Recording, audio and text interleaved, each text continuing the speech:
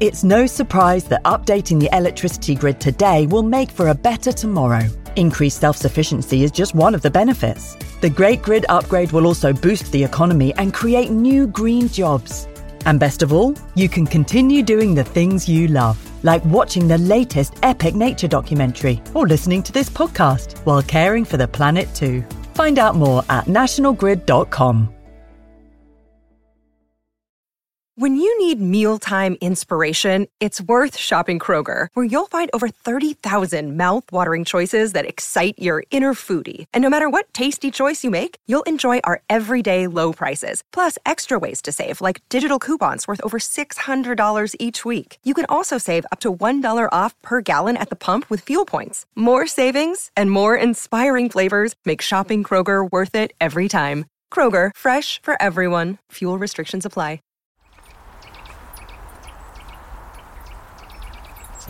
Very noisy nuthatch. Perhaps two noisy nuthatches in an alder tree here by a little stream. And they are chatting to each other by the look of things as they move up and down the tree trunk and onto the edge of branches looking for food.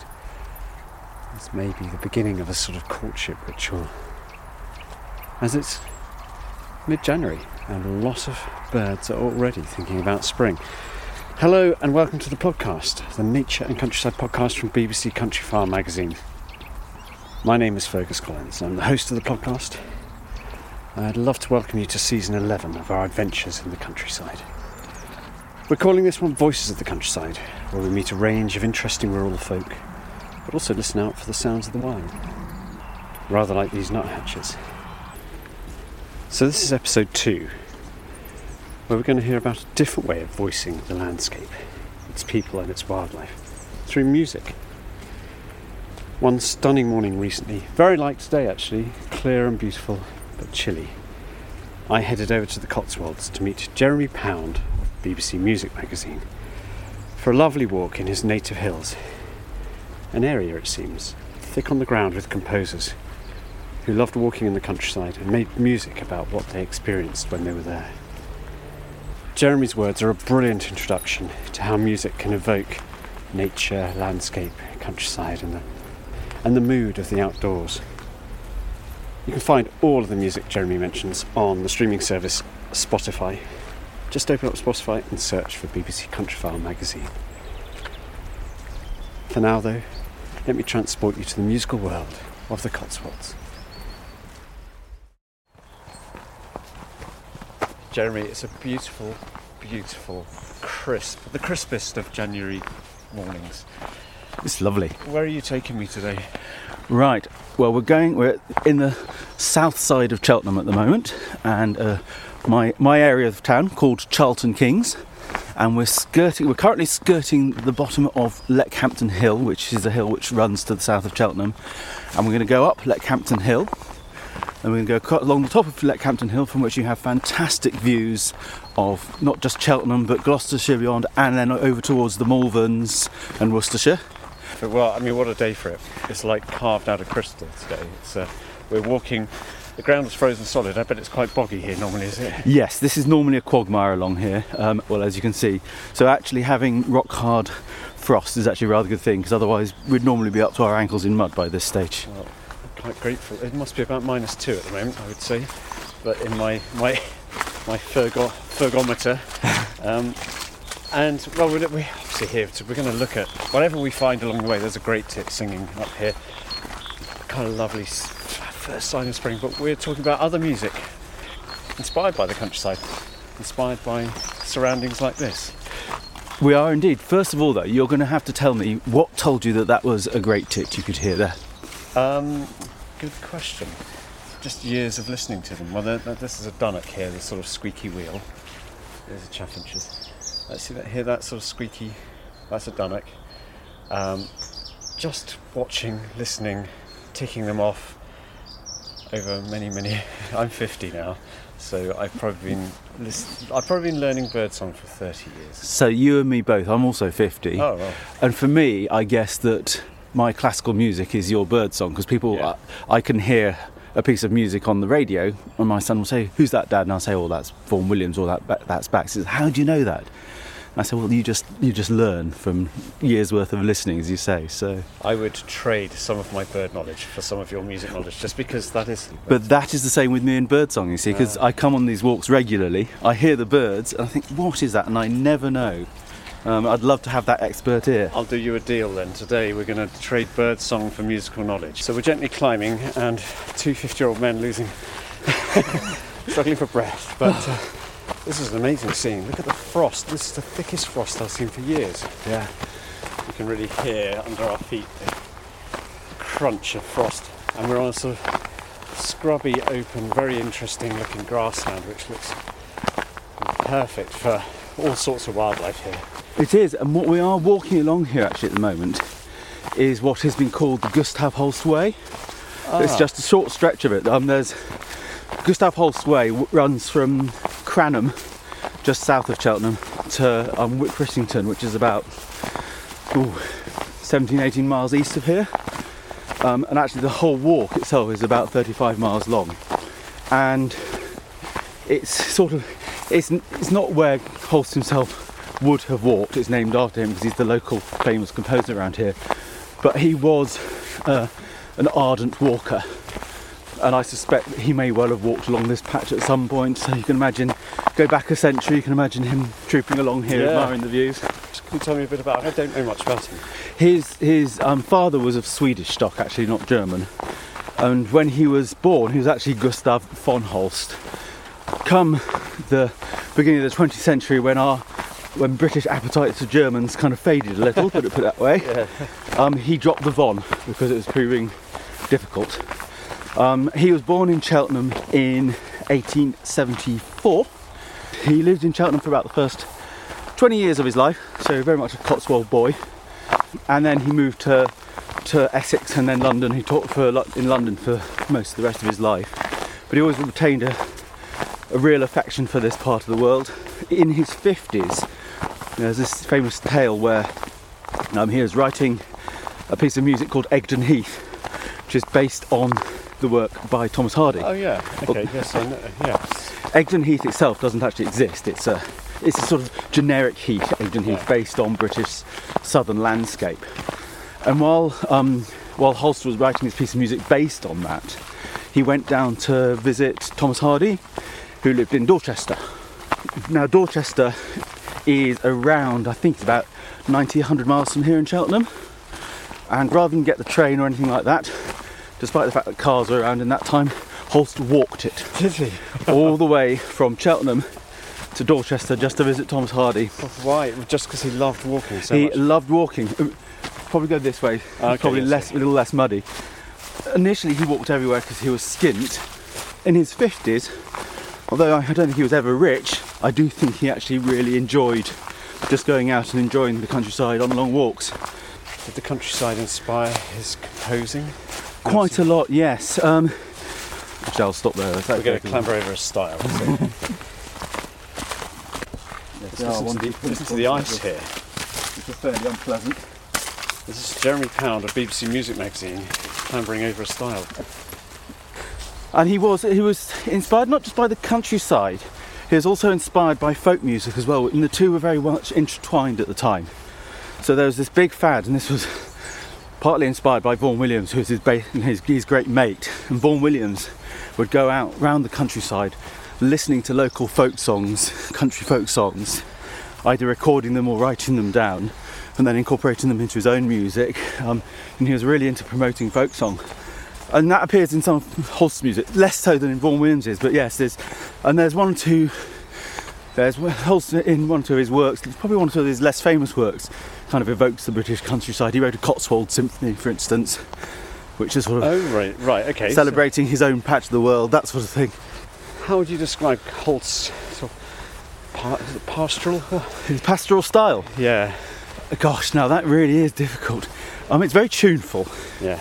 Is the pastoral style, because they say it has a lot of the time it has folk at its roots. You won't hear any cases of atonalism, as you call it, which is music which you can't really work out what key it's going on and where it's going. Oh, okay, yes. There's nothing wrong with atonalism, I love it, but it's not part of the pastoral style. No, quite jarring maybe if you just want sweeping, yes, a sweeping landscape. And I think that is, it's very hard to define, but a lot of pastoralism is, as you just, that very phrase, sweeping landscapes. It's sweeping long melodies, nothing really kind of acerbic, nothing majorly percussive. It's that sort of, you imagine yourself looking out over a large patch of land. Yeah. In my opinion, Holst was one of possibly the most underrated British composer there has been. He was writing things over 100 years ago, which were extremely forward-looking. I mean, Mars from the Planets, for instance, no one had ever written anything like that before. Try and pick out the tunes in Mars, for instance. There are none. It is actually quite similar to Stravinsky's Rite of Spring, which was a contemporary work of it. Yeah. And it is all about rhythm and little motifs here and there, but no real tune. You try and whistle Mars, you can't. Yeah, okay. And that was quite groundbreaking. And then there's other pieces like he wrote this piece called Benny Mora, which is where he went on a walking holiday to Algeria in, I think it's about 1908. And he pottered around the streets of Algiers and then out into the desert. And he heard a flute player on a corner, and he was playing this tune. And now Holst just took this tune and kind of repeated it in this last movement of this piece called Benny Mora. And today we would know this as being what's called minimalism, this idea of just this kind of repetitive theme coming back and back and back and back. Now the minimalists didn't come round until the likes of... Robin's desperate to speak to you. Oh, sorry. No, it's not a minimalist. Robin. Minimalist Robin. Yeah. And so 50 years later, you had this minimalism phase where the likes of Steve Reich, Philip Glass, etc. But they did the same. But actually, Holst had got there 50 years early. He was incredibly groundbreaking, and his music at his best is just simply stunning. You said he's a British composer. Yes. Is that how he's considered then? A British? I mean, he's obviously got Swedish ancestry and all this. He is very much considered a British composer. In fact, the British have sort of adopted him as one of theirs, probably more than he'd be comfortable with, because he was very much a pacifist. He wouldn't have been interested in anti-German sentiment, obviously, nor in fact was Elgar. And Elgar and Holst actually both share this, is that they had their music kind of adopted as great British symbols. So for instance, in the middle of Holst's Jupiter from the Planets, there's this famous tune which goes da da da da da da da da da da, yes, which we sing today as I Vow to Thee My Country, yes. And then it also got pinched for the Rugby World Cup, kind of World in Union. Yeah. And Holst was very uncomfortable with this idea of his music being used in this sort of patriotic way. That wasn't his bag at all. But yes, he is viewed as very much part of the sort of British music establishment. Elgar, he never intended for his Land of Hope and Glory to become this great patriotic anthem either. It was just a very good tune that he wrote. And so yes, a lot of the composers we think as being these great kind of British establishment figures were actually quite pan-European. Yeah, interesting. Well, before we leave Holst behind, if you had to recommend one piece by him, I've asked you this as we're climbing this steepest hill. That's all right. If I had to choose one piece by Holst, well, that perhaps evoked the best evoked landscape, countryside. I think I'm going to go back to Egdon Heath. Egdon Heath. Yeah, okay. It's not the easiest listening actually. If you're looking for the sort of some of the tunes you get elsewhere in Holst, it was late Holst, and he could be quite experimental, but it really does conjure up a very Hardy-esque atmosphere. He really had done his research. Yeah. If you read, I know it's never easy reading either, isn't Hardy? But if you read read your Hardy novels, listen to Egdon Heath, and you'll see where he's coming from, I reckon. Lovely. That'd be my choice. Great recommendation. So we've arrived at the top of quite a steep climb there, and we thought it wise for our listeners not to talk. So this is, what's this? We've kind of, it is a quarry, a mine, a sort of... They're the Leckhampton lime kilns, so of course there was lime quarrying here. I presume that sign is going to tell us when they finished, kind of, I think about the 1930s. Yeah. If you look down the hill, which we've just come up to get to this point, you'll actually notice that the path is dead straight and quite wide. and that is because it's the path of the old tracks that they put down to wheel the stone down the hill. The old tramways. The old tramways, yeah. Or narrow gauge railways. Very similar to where I live in South Wales. This sort of just hints of industry. What's this sort of towering over us? Right, this is called the Devil's Chimney, and it's a bit of a Cheltenham landmark. Whenever you see websites about Cheltenham and the area, you will always see lovely views of the town, which we're going to see in a second, looking from above here. And it's a limestone stack. It is, of course, not natural. It's man-made. It's a remnant of the old lime quarrying days. Did they just leave a remnant on its own? Clearly, yes. That's very interesting. The same thing has happened near me on the hills just south of Abergavenny. It's called the Lonely Shepherd, the one with us, and it's a similar thing, perched over a valley. Well, I love it. It shows how you can create a sort of local landmark in the simplest of ways. Cheltenham is full of beautiful buildings. Oh gosh, yes. But whenever you see photos of Cheltenham, you can guarantee that will be there rather than half the buildings. The Devil's Chimney. What a view. What a view, Jeremy. It's stunning, isn't it? This is what has kept me going through a lot of the lockdown period, I will say. Coming up here, we've risen from sort of dark wooded paths. Suddenly we've reached the crest of Leckhampton Hill, sort of the crest. There's a little bit more to go, but yeah, we're pretty much near. And this is the initial view down across the sort of Vale of the Severn, really. You've got kind of Cheltenham before us. Malverns, you point out Malverns? Yeah, that's the Malverns directly in front of us, poking out of the mist. Actually, it's rather atmospheric. The mist is fantastic. There's just a few hilltops poking out, and then there's this. I can imagine Vaughan Williams sweeping violins here. In the distance, the Welsh Hills and Herefordshire, and just the smoky mist, very even. I mean, I drove through it this morning. It was proper fog then, but it's beginning to burn off with this unbelievably beautiful sunlight. It's still very special, and there are church spires, there are villages, there are hamlets, there are rolling combes and vales, and it's England as envisaged. It really is. By our sort of, in our deep hearts, I suppose. We'll try and ignore the sound of the M5 rolling down through the middle of the Severn Valley, but yes. Yeah, so this is a view that to me I can imagine Vaughan Williams sweeping violins accompanying it. Well, yes, very much. Vaughan Williams was born it must have been about 15, 20 miles south of here, also in Gloucestershire, another Gloucestershire man, in a village called Downampney, which is kind of quite near Swindon. Although he moved away from Gloucestershire fairly early in his life and spent much of his later years either in London or Surrey, in fact.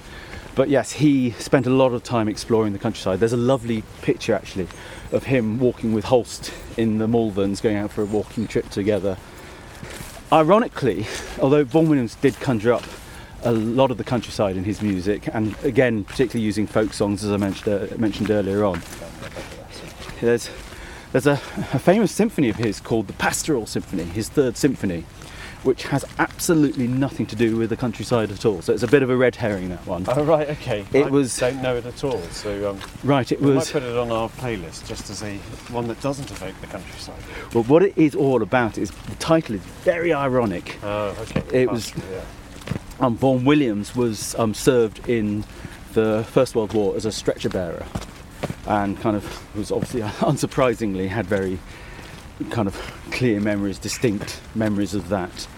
And the Pastoral Symphony is actually about the scenery of the battlefields of World War I in northern France. Gosh, okay. These horrible mud baths, the sort of bleak, again, lifeless areas. And there's a very haunting moment where you hear this trumpet solo going. It's that sort of, it's almost like The Last Post. However, if we are talking Vaughan Williams and pastoralism, I could go on forever about various pieces of work. Hello. Hello. I think the one which I'd go for first of all was, ironically, it was also written during wartime, but his Fifth Symphony, which he wrote in the 1940s, and possibly his most famous of his 9 symphonies. It's almost like a longing for the countryside and better times ahead in the midst of these bleak war times.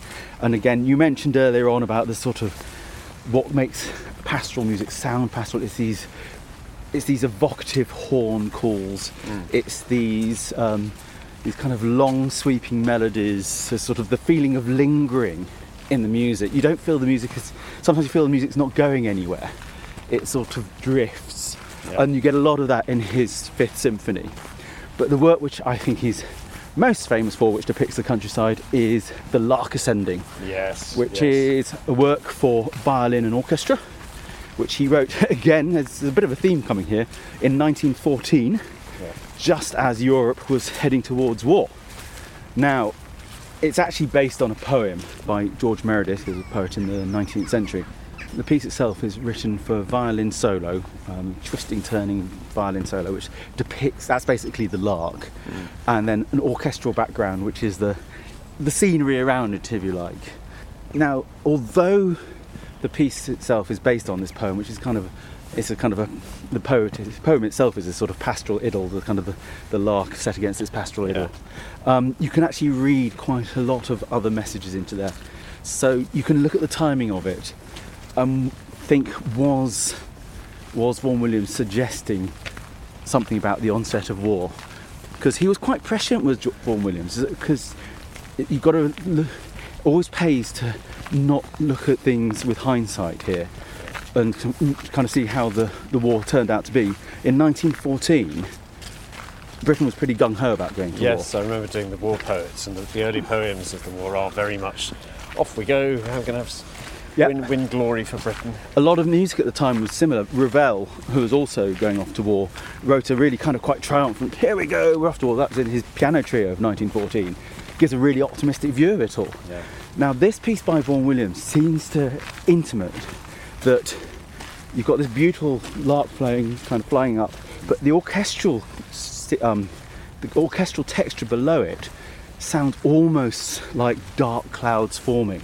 But there is this sort of ominous feeling, which you do get in the countryside. If you can imagine this beautiful bird flying about, which doesn't match what it's like today, but you can see those dark kind of storm clouds coming, and you've got this lone bird against these huge, overwhelming... Bravely singing. Bravely singing. Plaintive. Yeah, it's a very sort of... Oh gosh, you've given an extra dimension to it, because I've always listened to it as... It is a brilliant evocation of a lark. I mean, I've heard thousands of larks singing in my life. I love listening to that in the depths of winter and imagining the larks above. For me, it's the perfect evocation of downland, actually, the sort of rolling, sweeping hills, the violins, and then you get the diddle-diddle, and that sort of... But I want to tap into your expertise here, because what fascinates me about this work is that Vaughan Williams clearly knew the sound of the lark, and I suspect larks were quite familiar in his time. He would have gone out, he'd have listened to it, kind of very common, transcribed. Very, very common. Now, if you were writing similar piece today about British birdsong, I would imagine you probably wouldn't choose the lark, because I don't know what a lark sounds like. You do, because you've gone out listening for them. Well, we have to take you lark hunting with the team, because they are. You can find them where they are still around. They're very common, but they should be all over the Cotswolds. This is perfect arable landscape, and we were at the top of Leckhampton Hill, and I can see the fields of the Cotswold Plateau behind me. That's lark country. Yeah, there's so many changes to the landscape since Vaughan Williams was writing his music, that things like yellowhammers, skylarks, nightingales, turtle doves, all these birds that have really influenced music, I think. Well, nightingale has been really often depicted in music, not just by British composers, but Le Rossignol by Stravinsky. Okay, he's Russian, but he lived a lot of his time in France. This is another classic example. There's a nightingale song in Respighi's Pines of Rome. They appear all over the place. That's wonderful. Well, we should do a nightingale playlist, actually. But the birds I was talking about there were sort of farmland birds, which are the ones which have probably suffered most in the last 100 years. And so they would have been, as you said, they would have been really, really familiar and part of people's everyday lives, and influenced poetry, they influenced folk song, and grander classical music.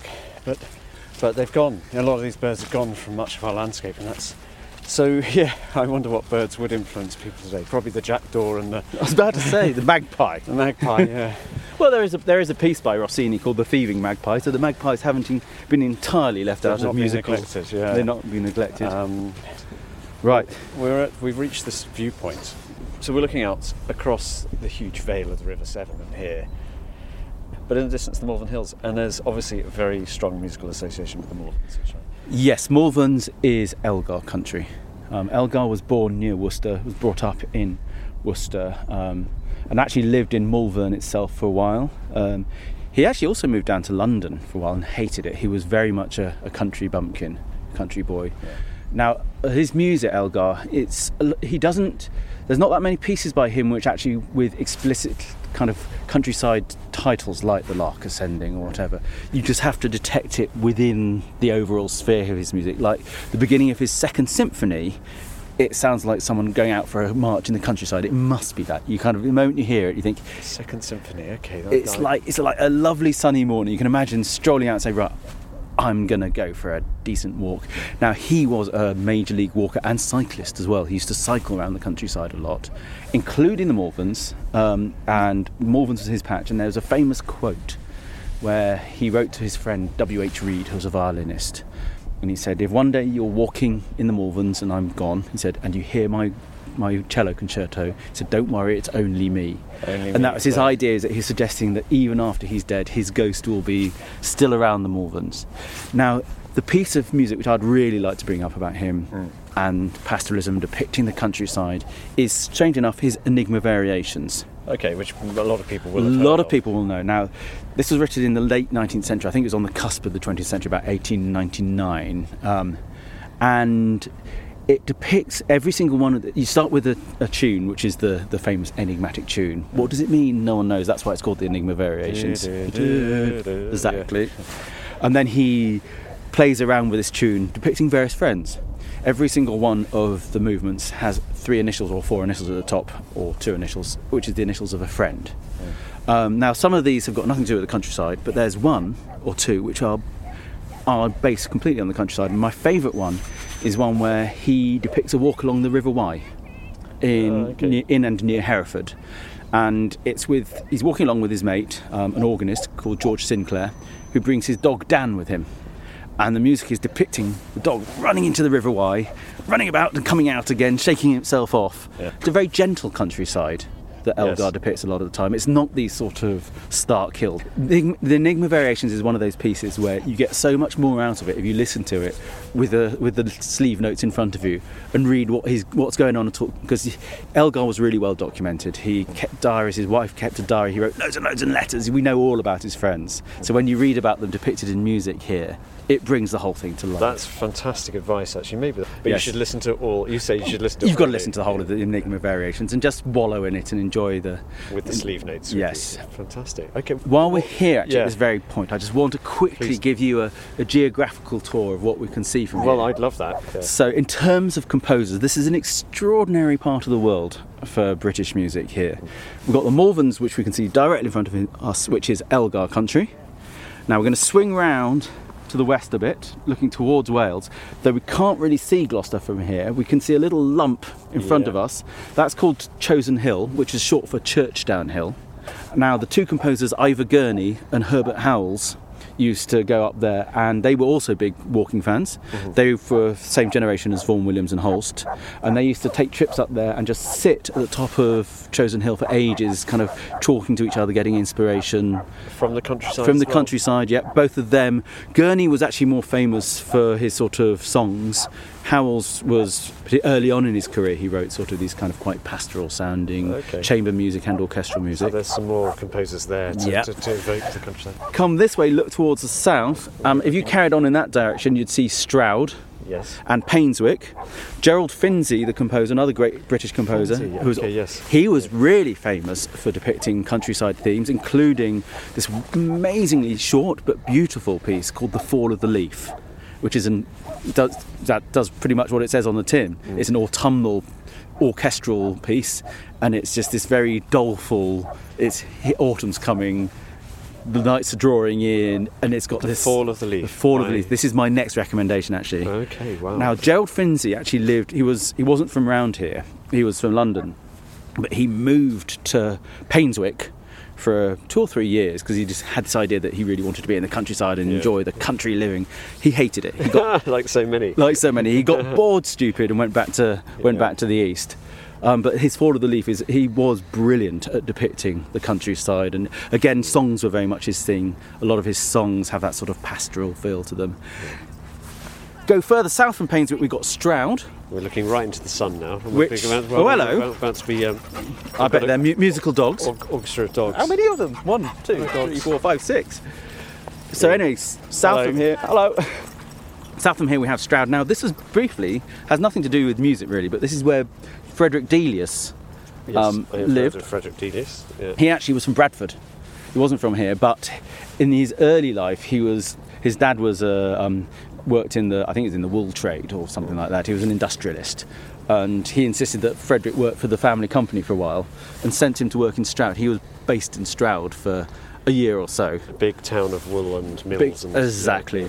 But he moved abroad. He spent a lot of his time firstly in Norway, the States, and then eventually settled in France. But despite all that, he wrote some of the most evocative English pastoral music there is. Oh, that's even though he had this sort of wider worldview. Wonderful. Before we go any further, actually, I've just remembered another Gloucestershire composer, and if I don't mention him... You'll be run out of town. I will. It's Parry, Hubert Parry. Ah, yes, okay. Who was born just north of Gloucester. His parents are very wealthy, owned a big country house just north of Gloucester. Now, he, famous for a different type of sort of pastoral music, is that he wrote Jerusalem, which, of course, set to Blake's music evoking England's green and pleasant land. And he was a Gloucestershire man throughout virtually the whole of his life. Say that you'll see less of the pastoral stuff in his music, but there is that sort of one particular instance. Okay, Parry as well. A little bit of percussion coming from the woods to the east of us. Yes, there's a shooting club up near Timbercombe Hill, and you can hear it from miles around. You can hear it from our house. Yeah. And you get used to it. Hocking away, yes. We're looking down at a sort of very classic Cotswoldian scene. Cheltenham, but with the hills and valleys. Oh. And there's a dog walker. There's the Cotswoldian song. To our right is Cleve Hill, which is kind of... This one here? Yeah, that's Cleve Hill. We can see 3 radio masts at the top of it. Oh, I see. Okay, Cleve Hill is... It's a fascinating hill, it's because it feels like a bit of sort of Yorkshire moorland in the middle of the Cotswolds. It doesn't feel like Cotswold countryside. It's got bracken and all that sort of stuff on there, and it's heather, and it's very, very bare. But going back to Holst briefly, he used to have a church position in Wick Rissington, which, as I say, is about 15 miles from here, and he would walk. You can see the valley. He would walk along just to the east of us, and he would poot along. And he used to take his trombone with him. And he would occasionally stop and practice his trombone as he was walking. Out in these wooded valleys. Very classic, sort of quite sparse hills and then wooded valleys here. A line of poplars. But yeah, so he'd take his trombone and give the countryside a blast of absolutely. Of the old bone. Talking about birds again in music, going back to the lark, one thing which obviously they have been depicted in music for years and years and years, because it's a very obvious thing to do because they have their own natural song.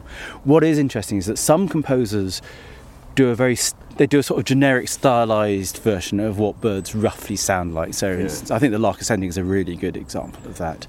Whereas the French composer Olivier Messiaen, who lived throughout the majority of the 20th century, he actually went out into the countryside and he was very precise about it, and he recorded bird songs and then depicted them exactly as he heard them in his music. So, I'd love to hear a bit more Messiaen then. Can you recommend a piece then? Well, he wrote this piece called Catalogue d'Oiseaux, Catalogue of Birds. Oh, right. Okay. And so, it won't evoke the countryside so much. It really is. He was fascinated by the exact replication of bird songs. Gosh, that's fascinating. Because I want to ask you a little bit about thrushes, actually, from the non-expert view. Should I have been excited when I saw a couple of thrush in our garden earlier this year? Yes. Or because they're quite rare these days, aren't they? They're one of these birds that, in the right places, you can still see and hear them in good numbers. And so people say, I've got loads of song thrushes around me. Well, there's no problem. And the same with sparrows. But actually, song thrushes have had a big decline. Possibly just lack of food. I mean, they eat snails and slugs, and there's plenty of those. But when people are putting a lot of thousands of tons of slug pellets in their gardens. Oh, I see. It's had a big impact. They're not as common as they were, so I always celebrate seeing a song thrush. I always write it down in my nature diary. Now, of course, the name, again, does what it says on the tin, song thrush. So why is it called the song thrush? Is there something special about its song? Which it's really beautiful song. It repeats. I've heard it described as snowy, snowy, snowy, like that, and then it goes choop, choop, choop. So it kind of repeats phrases 3 times. It's not as lyrical as the blackbird.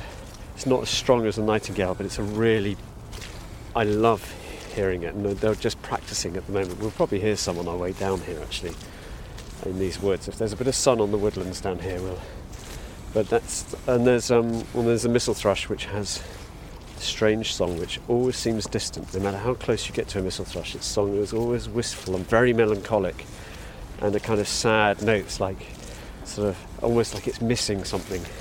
Or often sings around rainstorms, so it's got its alternative name is stormcock. Yep.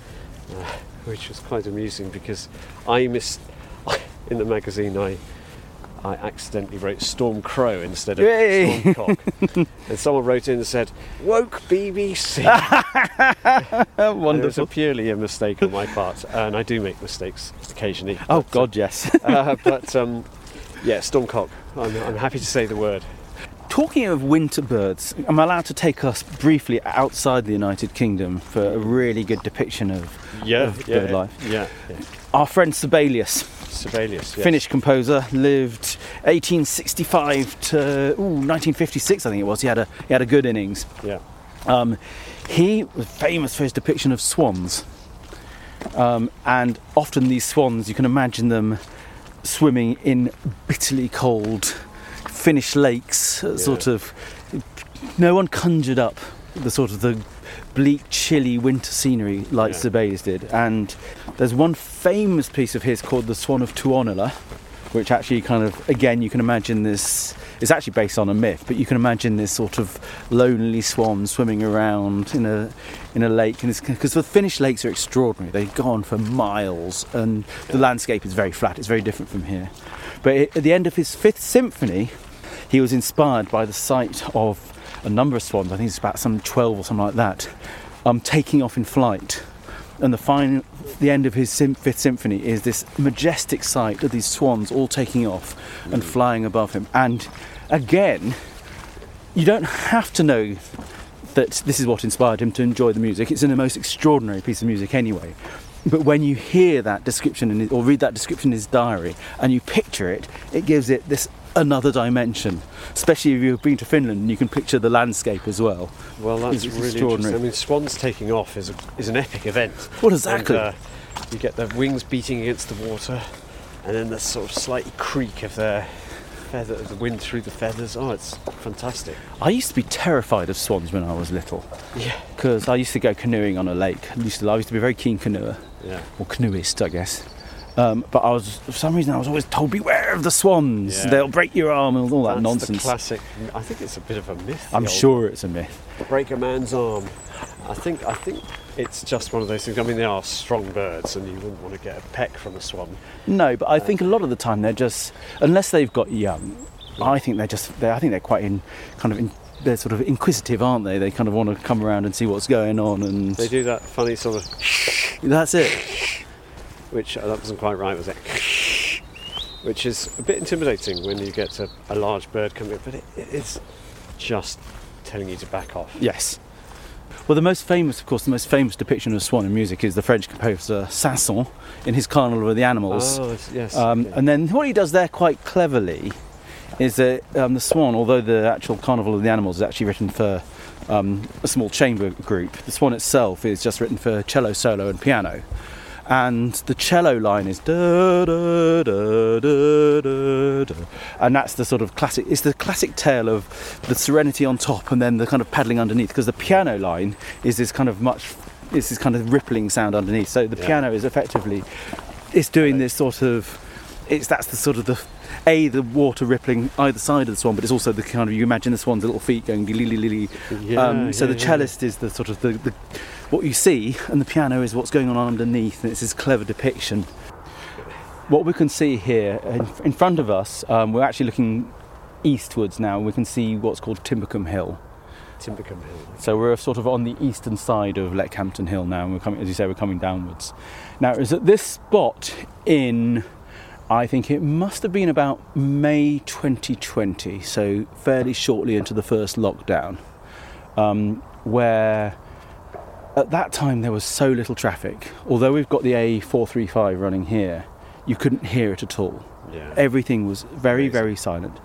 And Kim, my wife, and I came up for an evening walk on a lovely May evening. And for the first time in my life, I think it was, on either side of the valley, I could hear 2 cuckoos. Wow. I don't think I've ever heard a cuckoo before. I'm pretty sure I hadn't. And it was magical.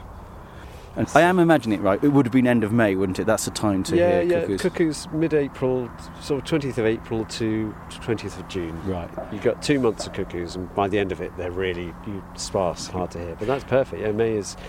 It's such a short time for some birds.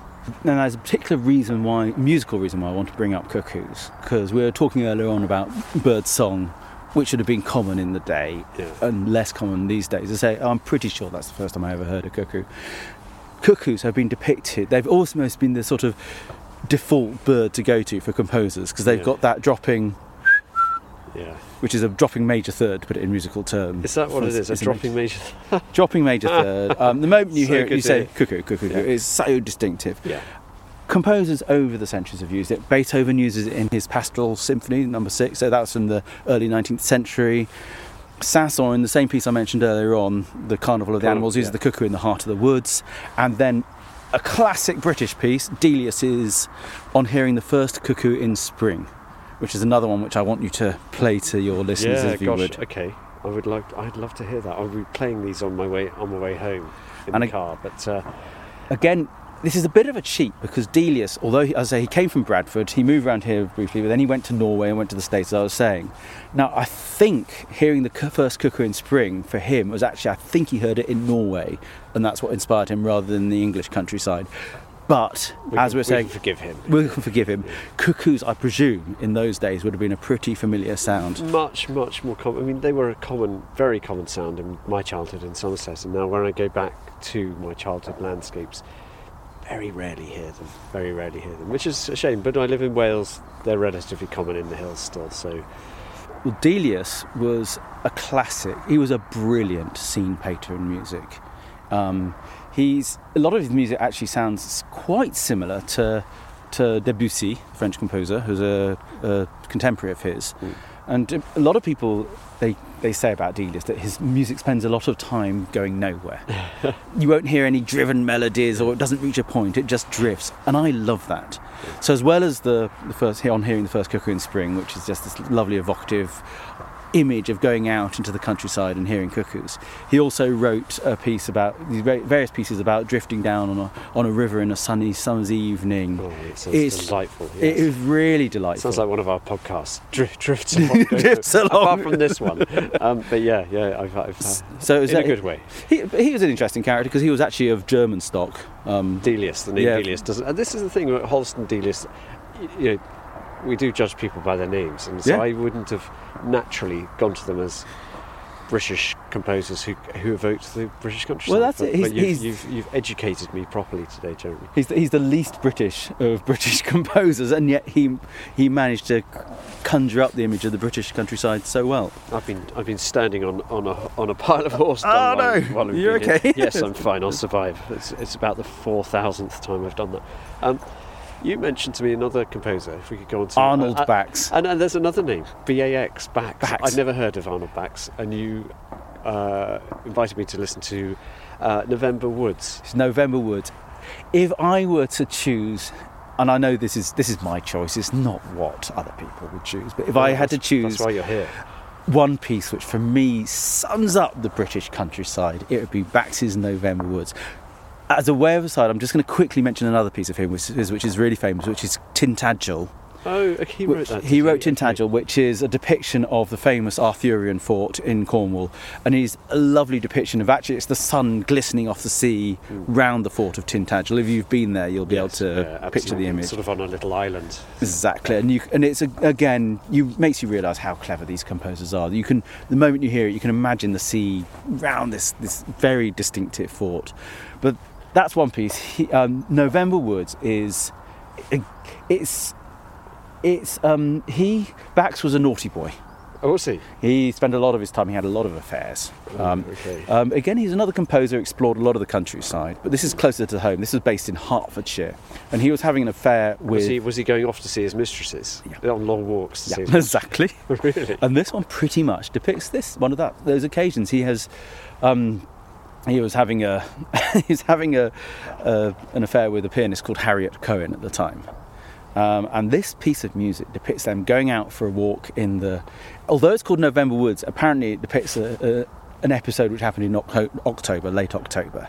And they're walking through the woods and you can hear a storm breaks. Yes, I was going to say, I thought it was a gale in a woodland. It is. And I think it is, for me, that is what the British countryside is about. It's not... Although today is lovely, we've got the beautiful countryside. Today is a still day. I love that thing of just walking through really quite grim autumn weather. And then and that's what's going on there. And so they shelter in the woods, and eventually they see their hotel. And they make their way out of the woods, and they go to their hotel and do what couples do in hotels at the end. But yes, okay. But it is just the most fantastic depiction of what the English countryside is about. And the moment you hear it, you think, I know that. I knew it was called November Woods, so I was thinking of woodlands. But of course there is that gale in the middle, or storm in the middle, and it was absolutely... the first thing I was going to say was, is it about a storm in the woods? And it is. So clever old Bax. I didn't know that piece. The person who actually alerted me to that piece, I didn't know it before, was Andrew Marr, the journalist. Oh, really? Okay. Yeah, we did a piece for BBC Music Mag many years ago where we were asking people, what's your ideal piece of British music? And Andrew Marr knows his classical music. He said, I want to go for Bax's November Woods. Really? And he described it actually pretty much in the way that I've just described it. And he said it means a lot to him. And you didn't know it before, really? Bax, obviously. I love Bax, but I've known a little bit of Bax.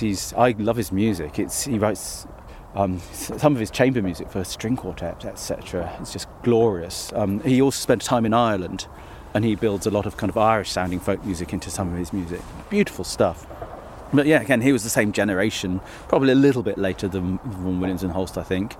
And it's just really, really evocative stuff. Oh, wonderful. Gosh, what an ear-opening podcast. I thank you so much, Jeremy. I can't wait to get back onto my music streaming services. Others are available, and listen to some of these.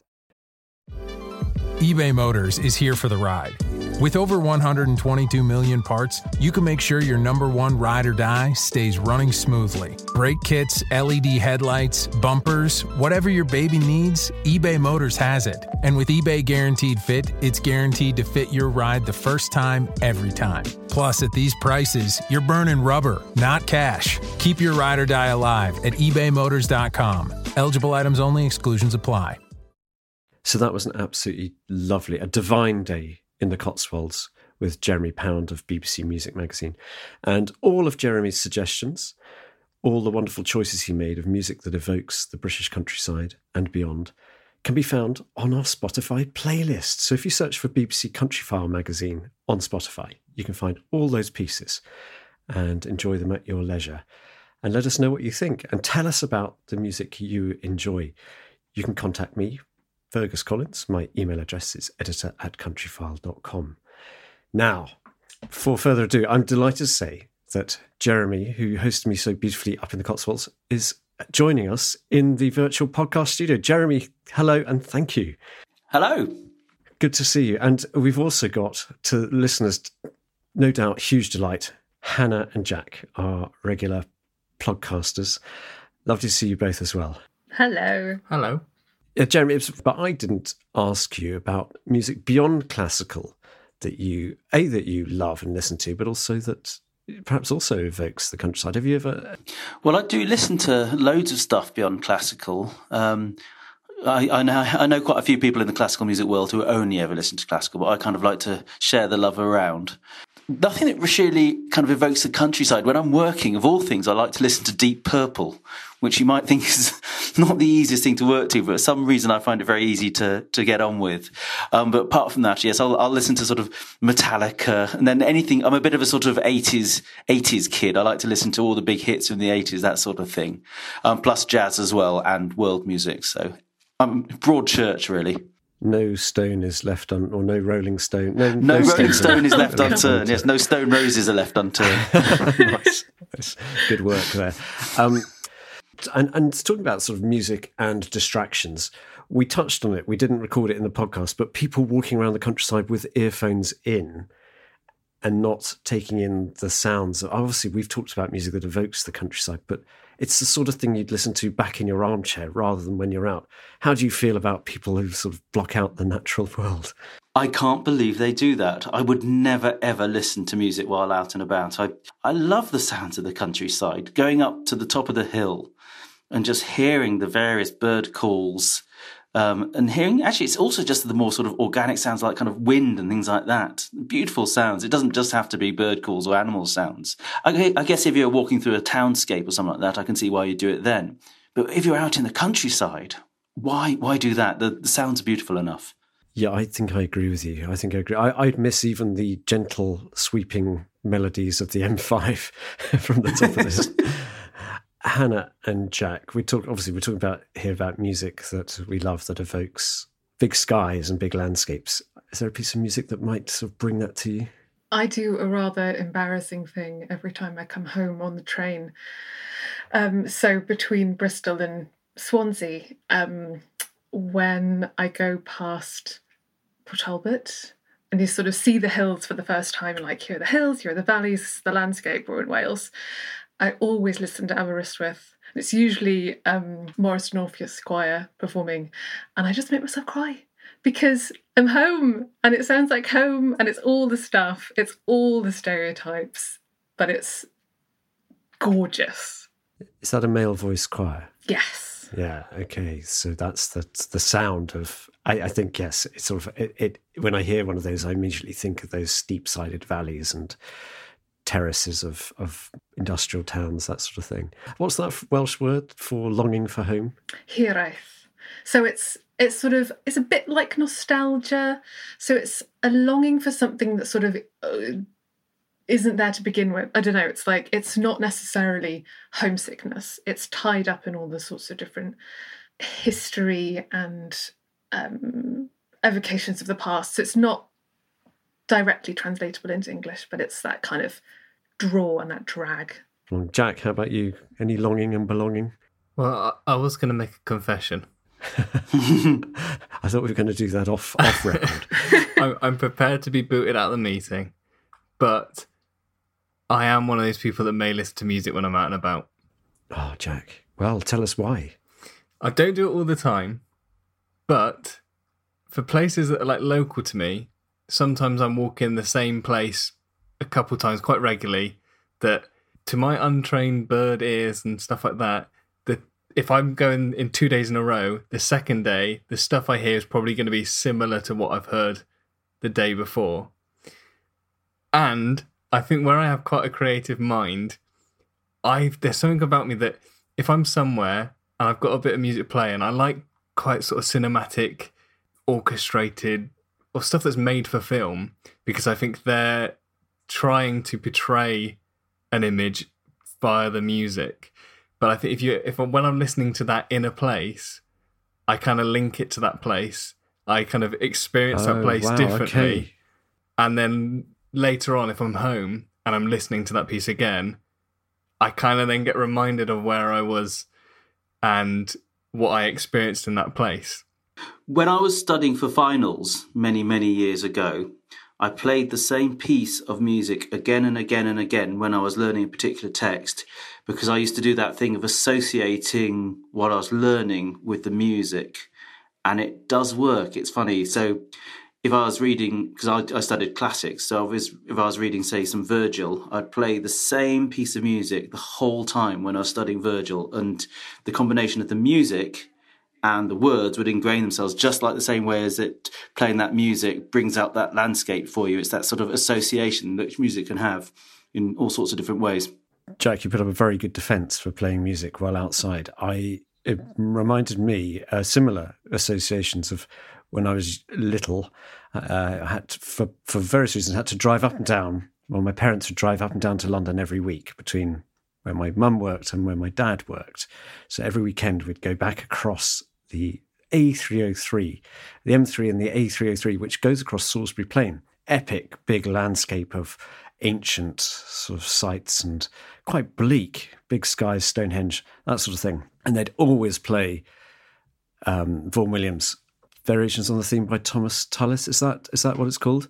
Yeah, Fantasia on the Theme by Thomas Tallis, yes. Yeah, that's it. And an amazing piece of music, which totally, for me now, whenever I hear it, I'm instantly transported into the back of the family Chrysler and looking out the window at Salisbury Plain. And it's so deep that I when I went back there to some of those sites, I actually played the music. So yes, Jack, your defence was a valid one in this court of music. Interestingly, we went very close to the place where the Fantasia on the Theme of Thomas Tallis was premiered, because it was actually first performed in Gloucester Cathedral. Really? So just round the corner from where we did our little walk, and that was back in 1910, I think it was. Oh my goodness! So that's another Gloucestershire piece.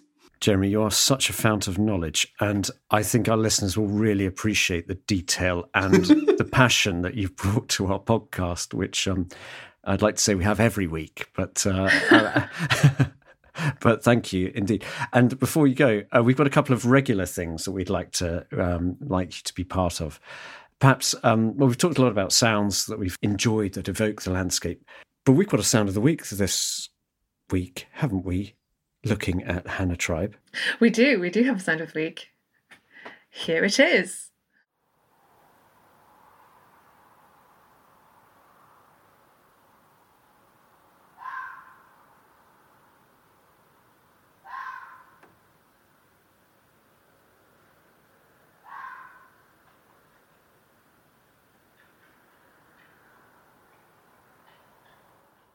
That's intriguing. What's unwrap it, please? Well, I was talking about sounds evoking space. I don't think anything evokes the sound of a winter's night like the cry of a fox. How did you capture that then? Have you been out late at night? No, coming back from the pub. I was actually just going to bed and I was brushing my teeth and the bathroom window was open and I heard a tawny owl and I was like, this will be great. I'm going to record the tawny owl. Of course, by the time I got my recorder out, they'd gone. This doesn't often happen, but I'll put my recorder out and I'll be like, oh, it's quiet. I think it happens. And the fox just went for it. I hadn't heard the fox beforehand. It was completely spontaneous and amazing. And what I really liked about this was that it's not just the cry, but they also do this kind of adorable little like chattering sound to one another. It's like a little cackling, crackling kind of chat that is lovely. And it really gave a sense of sort of play and fun. And they were like having a nice time out there in the frost. I need to brush up my fox knowledge, but is it sort of like a call for, is it the vixen calling from the hills saying it's time to mate? I think so, yes. Yeah. It sounds to me a bit like it might be a vixen talking to baby ones or to another vixen or to a dog, like that chat between the two. I don't think it was just one on its own. Right, okay. Gosh, interesting. Well, please, listeners, do send in more thoughts, because that was an eerie sound, and really lovely to get a sound of mammals rather than just the birds that we often get. It's like absolute BBC sound effect for country house at night time. Yeah, that's right. Burglars creeping around or something, poachers in the woods. We love sounds, getting these sounds. Please, listeners, do send in anything you've recorded out in the wilds. Again, my email address, editor@countryfile.com, and we will play it within the podcast if we can. But Jeremy, you can't escape yet. I know you've probably thought you can get out the door, but we've also got, well, Jack's got the podcast postbag. Jack, what have we got something for Jeremy this week? Yeah, I've shared the postbag this week, and Jeremy does have a little review. A review. Yes, I've got a review to read you here. It's an interesting one. It says, it's 4 stars, and it says, interesting podcast with change of focus seasonally. However, I must insist on more Joel, Satgav, and fat golden eagles. Disappointingly, he spells fat with an F-A-T rather than P-H-A-T, but I have no idea what that's about. Can you explain it to me? Right. Well, I'll unpick that. It's a bit cryptic. Thank you, reviewer. It's 4 stars. Delightful. Joel and Gav, known as Satgav, are 2 of my friends. Joel is a historian and Gav a musician who loves fly fishing, and they took me to the farthest north of Scotland in 2 episodes last year, 108 to 115, where we did a bit of fishing on a loch, and we climbed Sullivan, one of the peaks there, which was just a brilliant adventure. And I'm delighted that this reviewer has enjoyed it, because I'm going back with them in 2022 to do a bit more of that, and we may do some more recording, primarily to find those fat golden eagles, because we didn't see any golden eagles this time. Well, I'd settle for a thin one, even a scrawny one. Size. Yeah, just any old eagle will do. But I'm really hopeful to go up for a full week and do a bit of exploring. It is magical up there, and perhaps, Jeremy, I might ask you for some musical tips for when I go. That's easy. You want to take Mendelssohn's Scottish Symphony with you when you go. Fantastic. How brilliant. I would just like to thank you for that, but also, again, a really memorable day, and I think it's a lovely podcast, and I'm sure many people will enjoy it. And thank you, Hannah and Jack, for your ever fabulous input. And I hope you've enjoyed this podcast. Join us again next week, and thank you so very much for listening. Goodbye for now.